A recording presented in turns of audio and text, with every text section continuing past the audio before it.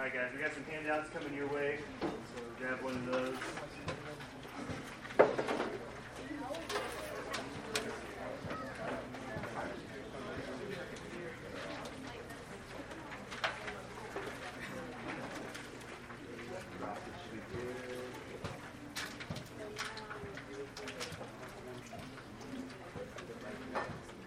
I got it. We're good.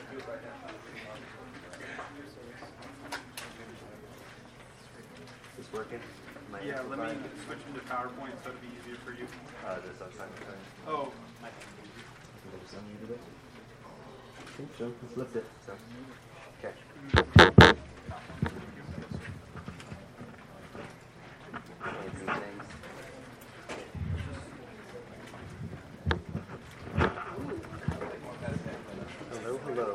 Hello. I think you guys will be able to hear me whenever I'm talking normally anyway, so I'm not super concerned with that. All right, everybody got a handout? Something to write with?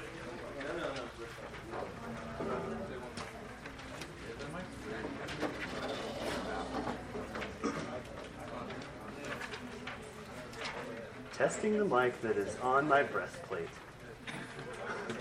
Testing 1 and 2 and 3. Okay. All right, guys, we're going to jump right into it this morning. Handouts are getting there, so make sure you have one of those. You'll want that to grab everything that the Lord has for us this morning, and just make sure that you can track with us. So this thing's kind of working. is it going slow? I don't think that's going to work. Okay. So if you could run it on that side, that'd be awesome. Yeah, that's great. Shout out to Brock, who's been helping us figure out the tech every single night, and the people that are especially me, not communicating what needs to be done in advance. So he's just scrambling right now, and it's totally my fault. So, all right, this morning we're going to be in the book of Daniel. So you guys have your Bible, open up to the book of Daniel. We're going to be in chapter 1. If you don't have your Bible, all the verses are going to be on the screen anyway. So you want to capture everything into your note catcher. You want to be able to grab those things.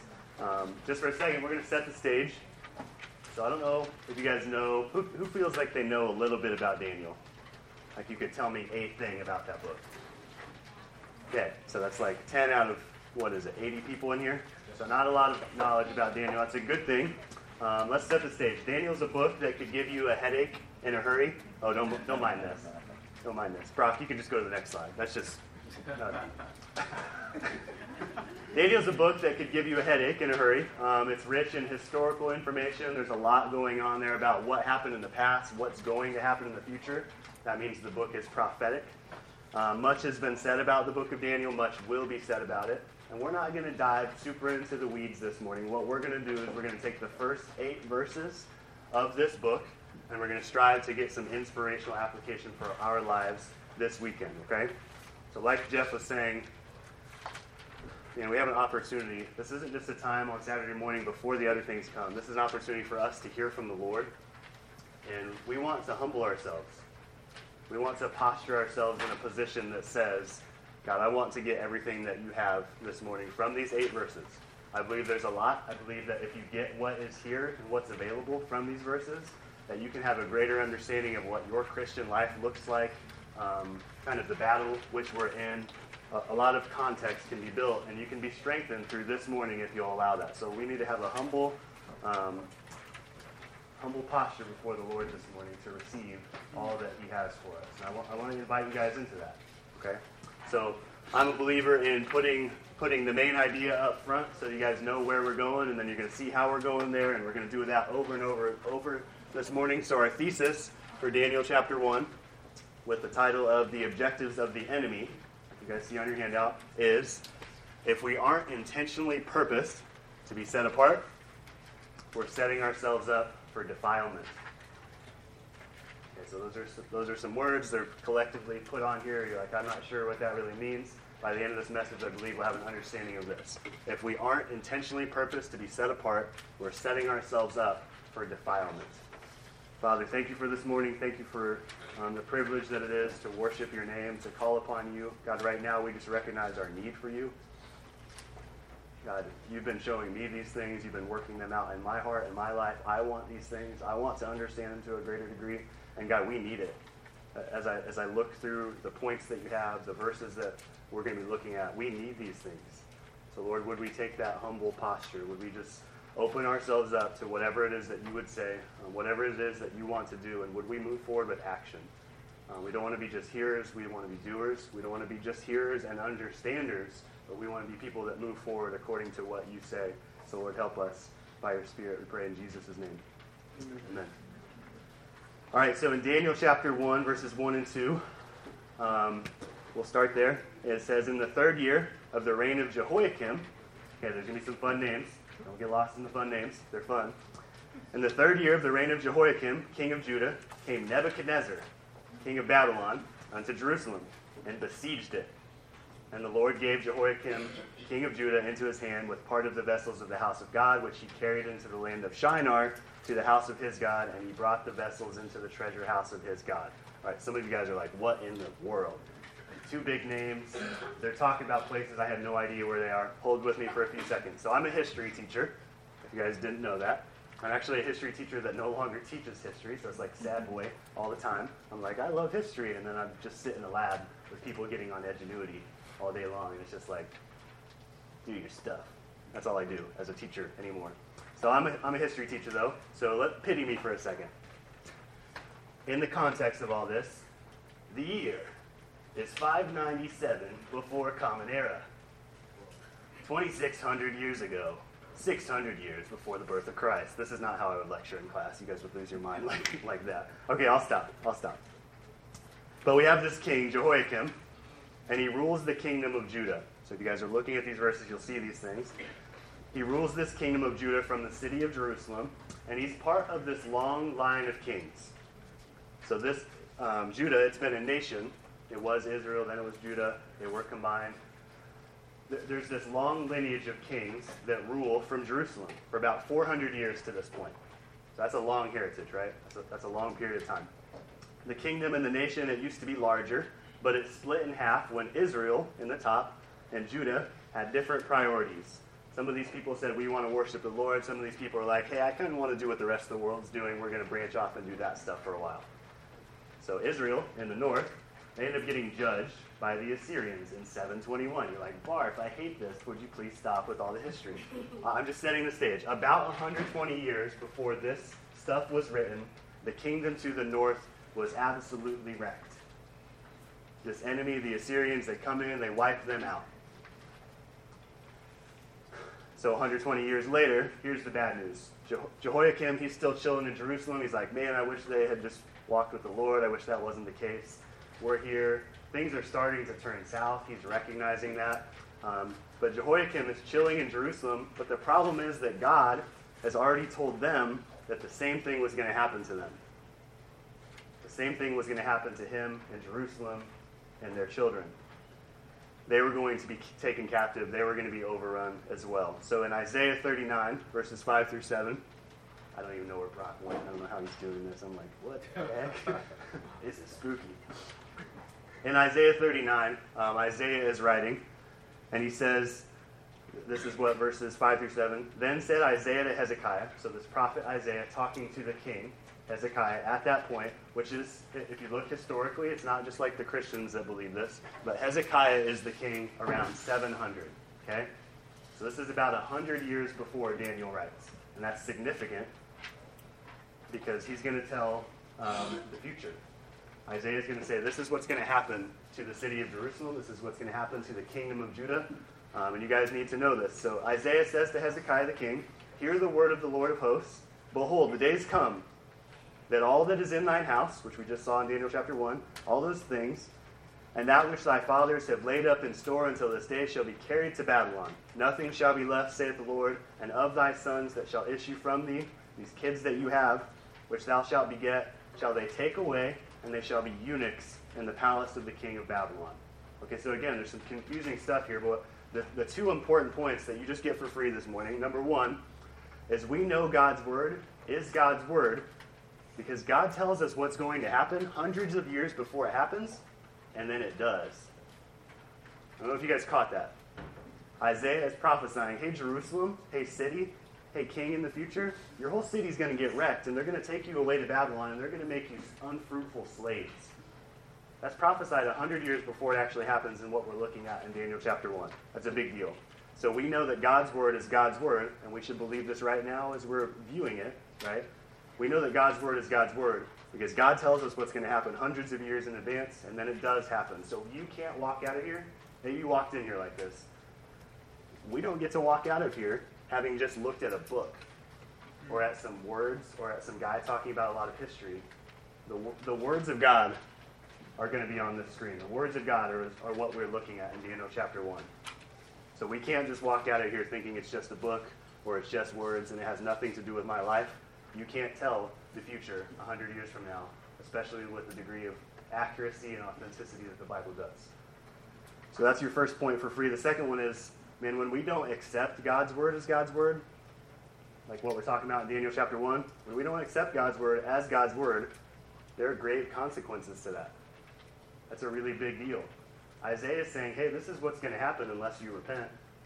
And then it does. So we're going to be looking at a little bit of that this morning as well. Okay, so Jehoiakim and the people that are supposed to follow the Lord are in Jerusalem. If you know anything about history or that city, this is a place where God has chosen, where he wants himself to be magnified. He's like, from this place, I want everybody to know that I'm the Lord God. So I want you to build a temple. I want you to sacrifice. I want you to be there and be obedient to the truth. But what Daniel chapter 1 is saying is that God allows Nebuchadnezzar, this worldly king, a picture of the Antichrist, the king of this world, in effect, the strongest nation in the world. He allows that guy to come in and take that city over. He besieges it. Okay, so what is besiege? That's a word we need to understand because this is going to be part of our first key point coming up here in a second. Besiege is to surround a place with armed forces. You guys have seen like those old cities, right? Those really old cities, not just like a couple hundred years ago, but like 1,000, 2,000 years ago. They would build a city, and they'd put the most important stuff in the center, and then the rich people, and then the middle class, and then the poor people, and then the wall. And that wall's purpose was to keep them from getting overrun, because all they had were horses and chariots and bows and arrows, sometimes a little bit of catapult action. But what's going on there is if you can keep a wall around your city, then you're safe from being overrun. So they built the walls, because there aren't plains, right? That's not a thing yet. So, to besiege is to surround those walls with armed forces, so nothing can get in through the gates. And they say if we can do this for long enough, if we can kind of run you dry, we can wear you down, we can keep the supplies from getting in, we can make you surrender. And that's a strategy that works over and over and over. So we have to understand, okay, so what we're talking about all this history, let's get to us. We have to understand that people and places like what we're talking about in Daniel chapter 1 that are supposed to magnify the Lord, those are always going to be under attack. They'll always be under attack. So this is what Nebuchadnezzar did. He's the type of Antichrist, and this is what Satan does in our lives as well. Okay, so on this next slide, there's a picture of this happening to a city like Jerusalem. They've got these walls, and then there's this mass surrounding the city. They're saying, we're gonna bleed you out. We're gonna wear you down. We're gonna make you surrender. We're gonna besiege this city long enough so that you'll quit. Okay, so our main idea this morning is to figure out what is the objective, what are the objectives of the enemy, of Satan. So I'll ask for a little bit of forgiveness on this first key point. This is a little wild, it's a little long, you got blanks there. Forgive me, I'm sorry, I typically don't do this. But key point number 1, what is the objective of the enemy? The enemy's objective is to besiege the believer, to surround those places where worship and intimacy with Christ occur and attack them until they finally surrender. Satan is trying to flush believers out from their rightful places of worship, and bring them to places of idolatry. So this is what we're looking at in Daniel chapter 1. It's taken us a second to set the stage, and I hope you're with me still. This is what Satan's heart is.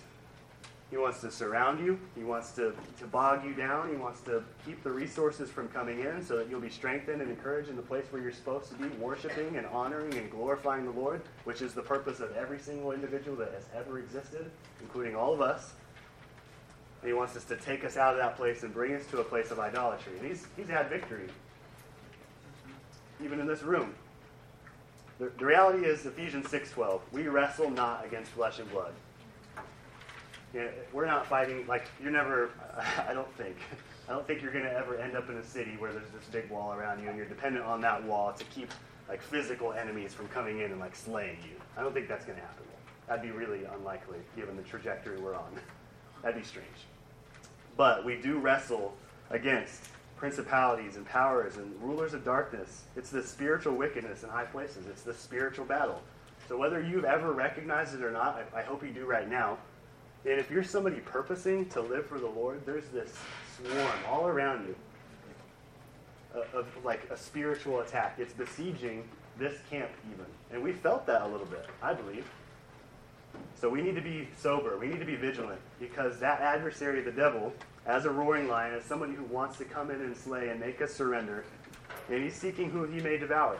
He's hoping to find a way in. He's hoping to find a way into the spots that we've set apart for worshiping the Lord so that he can take people out or he can wreck that place. So he wants us to surrender. He wants to surround us with as much opposition and junk and distractions and all that stuff that we just give up hope. It's every time we try and have a retreat, all this hard stuff happens. And there's always this like drama, or like every time I try and have a Bible study, people are always just like trying to talk about who knows what. Every time I'm trying to do this thing, every time I'm trying to have a quiet time, something comes up and I just can't focus.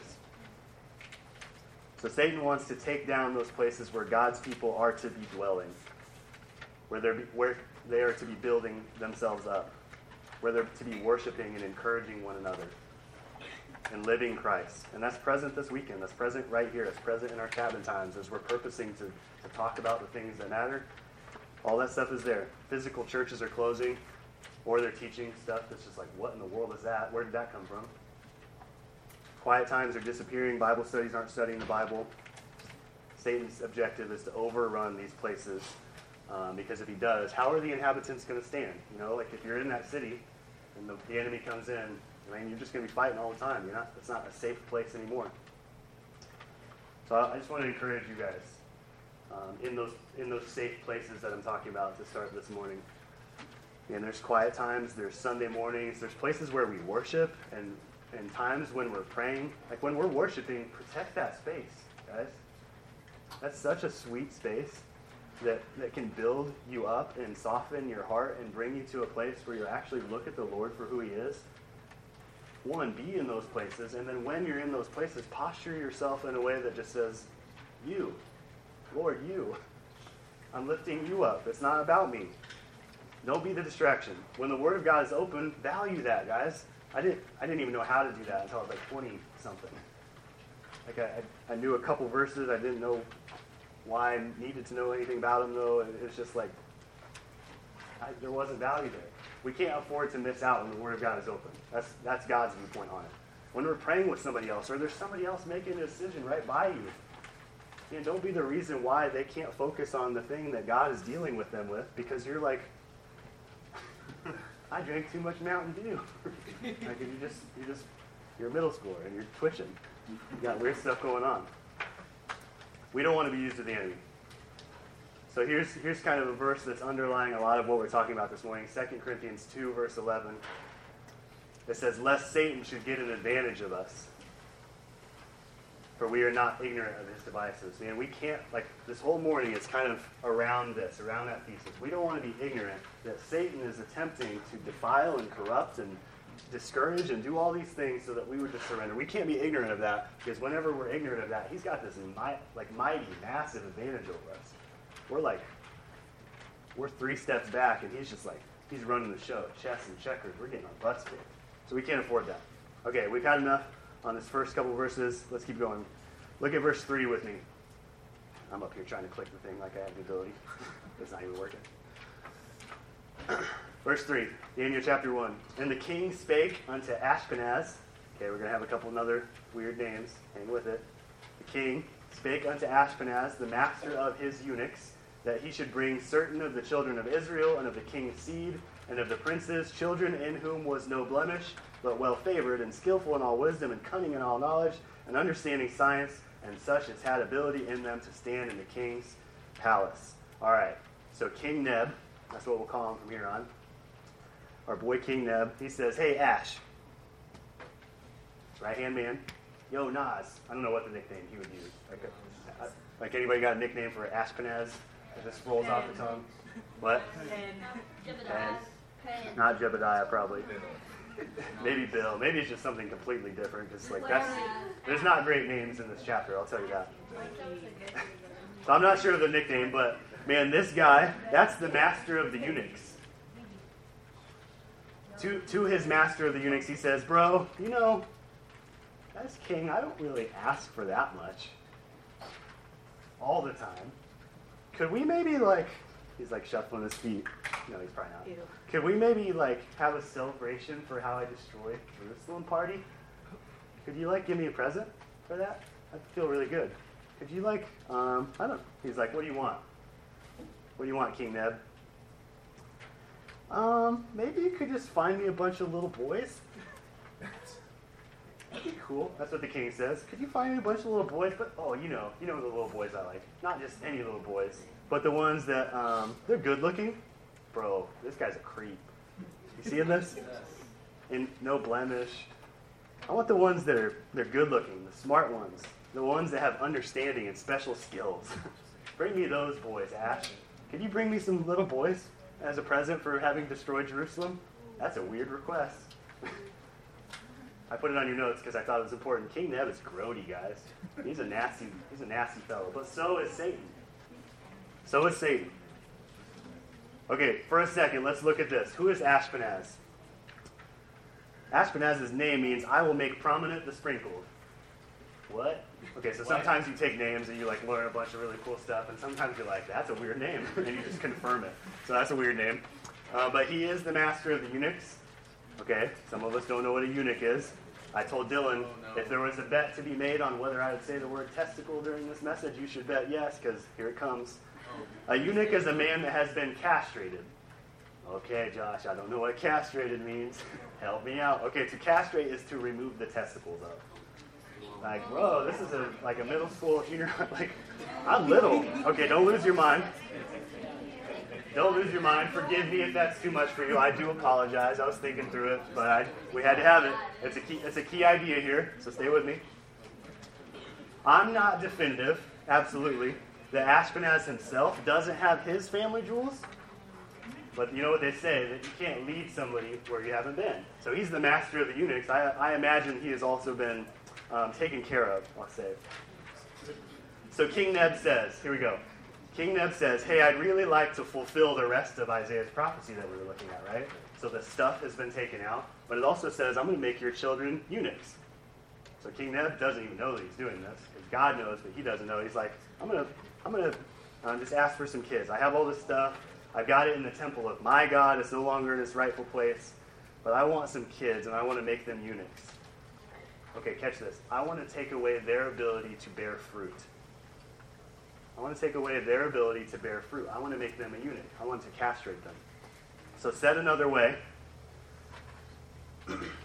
Satan is not content just capturing the places or the stuff. Like if he can get in here and distract at camp, that's something that he does desire to do. But he wants to capture every individual. And he wants to rob the Lord of the glory that's due his name through us. Our purpose of being here is to magnify and glorify the Lord. I don't know if you guys have ever reconciled that or recognized that, but that's our purpose in life, is to bring God glory. So Satan says, man, I want to overrun those places, but I also want to take down the most prized people. And when I'm talking about the most prized people, I'm thinking about you guys. I'm thinking about you guys. You're the next generation of fruit bearers. You're the next generation of people that God wants to get glory from. He wants to see fruit come out of your lives, every one of you. So this is what Satan wants to do. He wants to take away your ability to bear fruit. And he can see you guys. He can see the giftings that God has given you. He can see the wisdom, the knowledge, the understanding like these verses are talking about. He can see or foresee a little bit of who you might grow into if you'll stick around, if you'll hang with the Lord, if you'll come to church regularly, if you'll get mentored, if you'll take these next steps little by little, adding to your faith virtue and knowledge and all these things. He can see where you may end up. And he says, I am the enemy of that. I hate that. He sees who you are and the great potential that you have to magnify and glorify the Lord. So the objective of the enemy, key point number 2, the enemy's objective is to get the believer out of those places which will develop those giftings that will lead to God being glorified and castrate them so that they will never bear fruit. The enemy never wants you to have fruit that will abound to your account for eternity, because that means God has been exalted in this physical life and he's going to be lifted up forever. And if he can stop that, that's part of his objective. So I don't know if you guys have ever really thought through this. You guys know that Christ wants every single one of us to bear fruit? Like, to live a life that leads other people to knowing Jesus Christ? Every one of us. 11 to 68 in here. It doesn't matter our age. It doesn't matter the time in which we're engaging in that process. He wants every one of us to bear fruit. John 15, verse 14. And before we get there, bearing fruit isn't just striving really hard to do the right Christian thing, playing by all the rules, staying within the boundaries. There's something to that. But God wants us to abide with him that we might be empowered to be able to do those things, not us wrestling in the flesh to figure stuff out. Don't do that. So John 15:14 is Christ's heart. He says, hi, child of mine, who I created, who I've known forever. I've got all of you figured out. Would you just abide with me, abide in me, and I in you? Because you can't bear fruit without me. You just can't do that. As the branch cannot bear fruit of itself, except it abide in the vine, the whole plant that exists, no more can ye except you abide in me. So Christ wants the conditions for your life, for your Christian walk, to be just right, so that you will grow and that you will be fruitful. He talks about that in Matthew 13, verse 23. He says, he's talking about this good ground, how it's somebody who hears the word. And then somebody that's not only just hearing it, but they're processing it, they're thinking about it, they're contemplating what is true. So they're understanding the word, and then they're bearing fruit. Some 100-fold, some 60, some 30. And I was thinking about that this time around. I read these verses before. They've hit me in different ways before. Some 100, some 60, some 30. And God wants to use you guys to bear much fruit. How many people are you going to lead to the Lord? I don't want to put a cap on that for my life. He's got some big, exponentially growing numbers here. And he's got a vision and a heart for your guys' lives. And if we're just engaged in that, he is mighty and he is strong and he is able. And his spirit can communicate truth beyond what we're able to communicate. And we can bear fruit. He can do that. He wants the conditions to be right so that that can happen. The verse prior to that, Matthew 13:22, the situation can exist where it's not that. Satan wants the conditions to be off in any way that he can. So we will be just this plant that's wilting away. We're just barely hanging on. We're barely alive, and we're unfruitful. That's when the thorns and the cares of this world and the deceitfulness of pursuing riches and all this junk in the world, they choke out the word, and we become unfruitful. That's his objective every time the Bible's open. I just want to distract and choke and suffocate this space so that you're just too tired and too whatever to receive these things. Because I know if you get them in there and you understand it and you believe it and you live it, you're going to bear fruit. So we can't afford that. We can't afford ourselves to be, allow ourselves to be moved out of those ideal places like Jesus is talking about there. Because when we're moved out, catch this, when we're moved out of those places, we lose the ability to bear fruit, to produce it. And when we become unfruitful, the world is still looking at me. The world is still looking at you, and they say, a relationship with Jesus doesn't look attractive whatsoever. There's no fruit. There's no life. So when we're moved out of those places where we're abiding with the Lord, people still see us. And we're helping them to have justification to not choose Christ. Lord, help us. with the state of the world as it is, we can't afford to be that Christian, guys. That can't happen. I'm not shaming or guilting. I feel that in me myself right now. Like, I want to bear fruit, and then there's times where I'm just like, whatever the heck I am. Just being foolish, being silly. Okay, this won't come as a surprise. The state of the world, this isn't going to come. I'm going to give you a statistic. I'm going to give you something that was published 3 days ago. October 20th, the American Academy of Pediatrics, the Children's Hospital Association, and the American Academy of Child and Adolescent Psychiatry jointly published this thing and declared that children and adolescents' mental health should be considered a national emergency. 3 days ago, like right now, your guys' mental health should be considered an emergency because of the state of the world. And kids are just like, so. It's grievous, guys.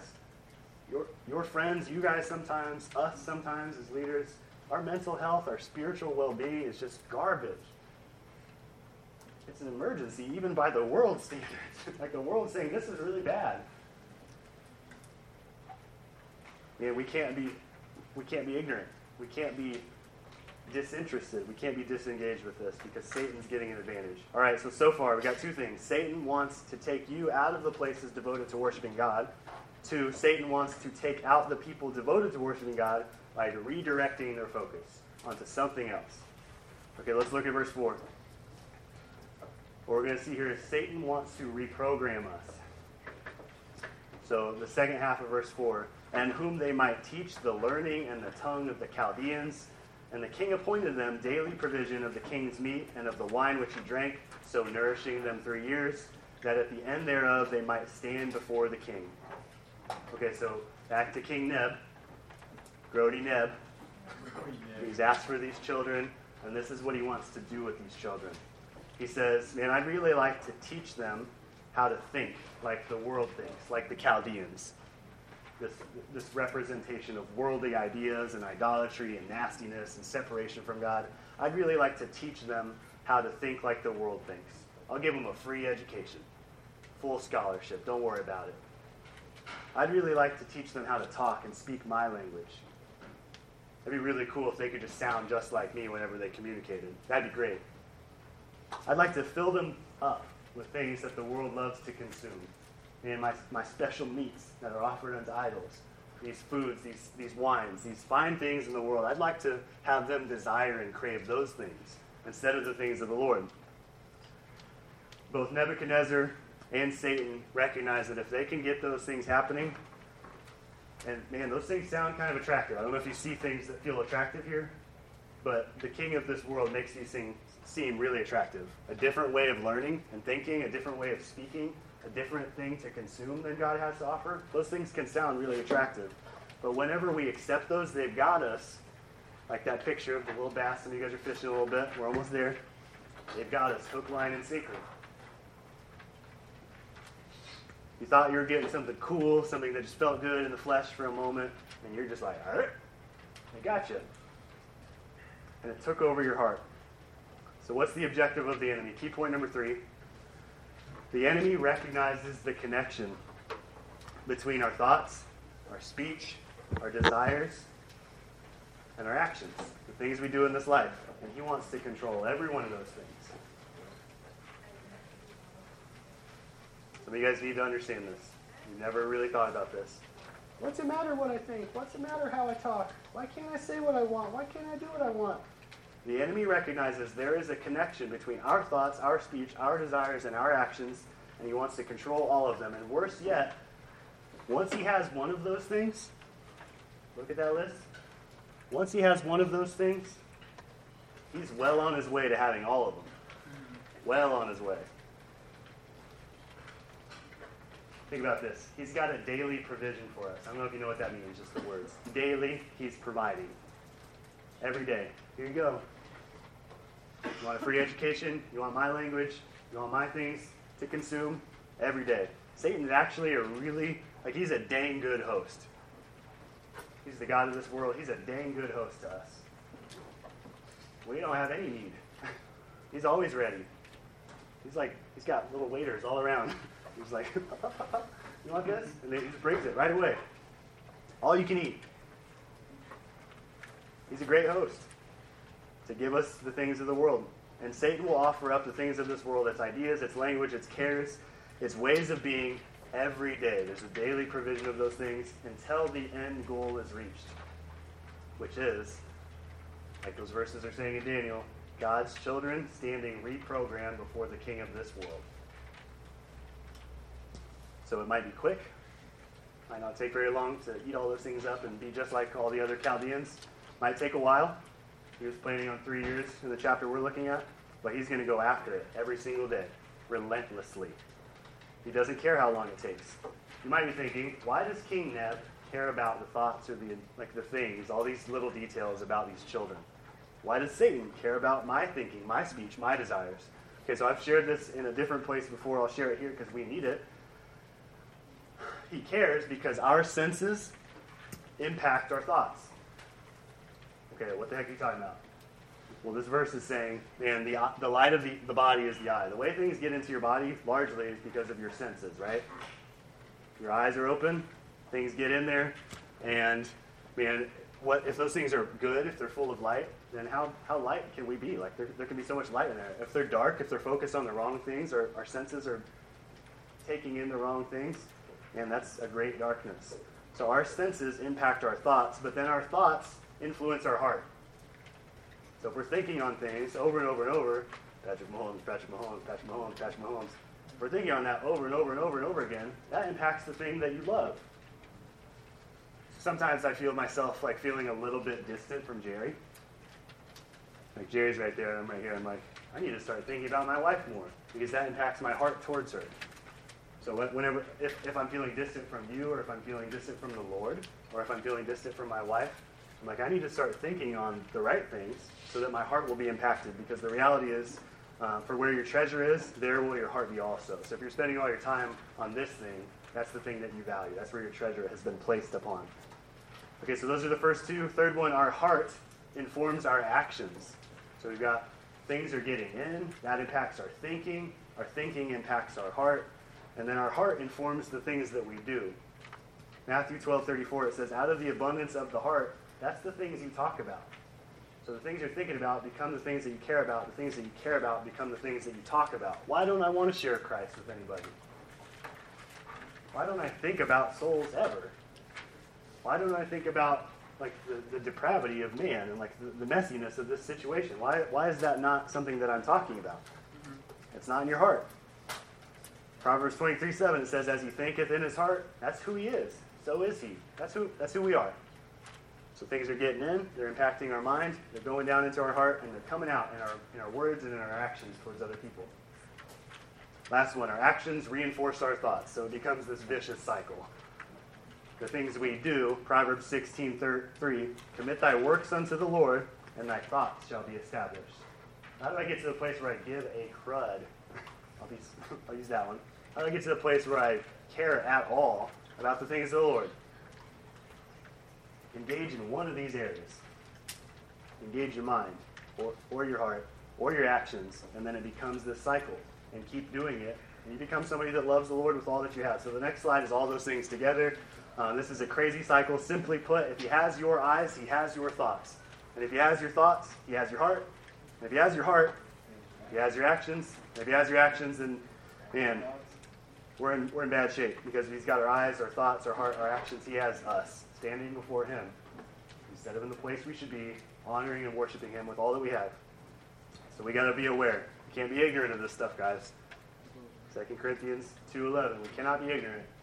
So we can't afford for him to have the advantage in all this battle that's taking place all around us. Okay, let's look at these last few verses. We're coming to the end. Daniel chapter 1, verses 6 and 7. Bro, give me all these children. Here all the children come. This is what we're going to do with them. Now among these, all these children, now among these were of the children of Judah, Daniel, Hananiah, Mishael, and Azariah, unto whom the prince of the eunuchs gave names. So they got names, we just read them, but he gave them names. For he gave unto Daniel the name, man, these all get worse, right? These Chaldeans don't know how to name nobody, nothing, they stink. Unto the name Daniel, he calls him Belteshazzar. Hi, Belteshazzar. And you could mock me on it, but like me and Jerry clicked on, like we typed that in one time, and then we did like the little play thing, and it was like, Belteshazzar! So I think it's pretty close, if not right on. Daniel's Belteshazzar, and to Hananiah of Shadrach, and to Mishael of Meshach, and Azariah of Abednego. So as we think about the command that King Neb gave, and if you think about what actually happened there are lots and lots and lots of children that were gathered together into Babylon. He's playing the odds, right? I want to make sure that I find these really cute, weirdo, grody. I want to find these no blemish, wise people that can please me. I want the best of the best. So he's gathering in a lot. And these verses draw attention to these 4 boys, but we need to recognize that an overwhelming percentage of the kids that were taken out of Jerusalem, out of Judea, out of the place where they're supposed to worship God, and brought into Babylon, man, they get castrated. They become eunuchs. They don't bear any fruit. They accept the learning and the new language and the teaching and the everything that the world is offering them day by day. They're saying, they just take it. And as I say that, we're talking about this historical time period, 2,600 years ago, and we're like, okay, but think about our friends. Think about our family all around us that are being offered these things. Satan is trying to reprogram them, and there's only a few that are called out and taken note of. So the next slide has those names. These really amazing, God-honoring, purposeful names that were given to them. And Daniel is God is my judge. And they try and turn him into Lord of the Straiten's treasure. Gross, grody, bro. Hananiah, God has favored him. His life testifies to this. Oh, I'll just call you Shadrach. Royal, the great scribe. He's known by what he does. He writes things, not who God has been to him. Are you kidding me? Mishael, who is what God is, which is the answer is no one. Every time somebody encounters this guy, who is what God is, they think about that in this context, in this time period. And now I'm just a guest of a king. I'm King Nebs. Azariah got covered by the picture. Jehovah has helped. They turn him into Abednego, the servant of Nebo, which is this god of their fake religion that they've constructed. So in each case, each of these names, the name moves from a place where they're centered on God and they magnify God with their identity, their name, and it moves to this place where they're centered around something that's just worldly and stupid and so insignificant in comparison. So what's the objective of the enemy? Last key point. The enemy seeks to rename you and defile your personal identity. He doesn't want to just take over the places. He doesn't want to just take the people from a place. He wants you to believe you're different. He wants to have every aspect of you. So if you're going to find your identity in a statement like, I am Christ, or maybe I am who I am because the I am says that, who I am, however the heck that thing goes. I'm not who the world says I am. And you seek to stand on that, and there's going to be that pushback. That's going to be besieged. So sometimes that's subtle. You guys added blanks. All added blanks. Should have put one in the very last word because you guys are like, packing up. Don't care. Stay with me. We got some key stuff right at the end. So sometimes this process of renaming is really subtle. A student understands who they are. I mean, I'm a servant of God. I'm a disciple of Jesus Christ. But then they start preferring to find their identity as like, that's not who I am. My new name is going to be something kind of lame like basketball player. That's what I did. I'm a hooper. Those are fine things. But if that's your identity, I'm an engineer. I'm a biochemist. Great. But who you are, your name, is Jesus Christ's child. So sometimes that's subtle. We don't always pick up on it. And then we're out of church for 2 months because we're just at all the games and practices. That's subtle. Sometimes it's a defilement of the truth of God's word and how we hold it as a Christian. We want to stand on God's word. We want to stand on the truth, but then we compromise and we take in the world's thinking, and it just meshes in there together. So we're speaking a little bit of like Bible here, but then we learned a little bit of Chaldean, and then all together we're this hybrid. And that's gross. That's not ideal. And then sometimes it's really dramatic and it's clear as day. Somebody his name was like Terrence. He's like, I think I'm going to be Teresa. And it's really dramatic, and you're like, there's a lot of confusion there. And there's a lot of hurt there. And there is. We don't hate that person. It's somebody that's just bought into the things that the world has fed them daily. It's what everybody else is doing. But who will stand is our question. Who will stand? This last verse, Daniel 1, chapter 8, that we're looking at this morning. And there's all these people that come before the king, and they're taking it hook, line, and sinker. They're going to be about the world things now. But Daniel purposed in his heart that he would not defile himself. And God, if we could just grab this, if this is the only thing you grab this weekend, I want you to grab all the things that Chris has. I want you to grab all the other things that we've looked at this morning and we will look at tonight. But if you just purpose to not defile yourself with the things of this world, that is such an amazing start as a young man or woman of God.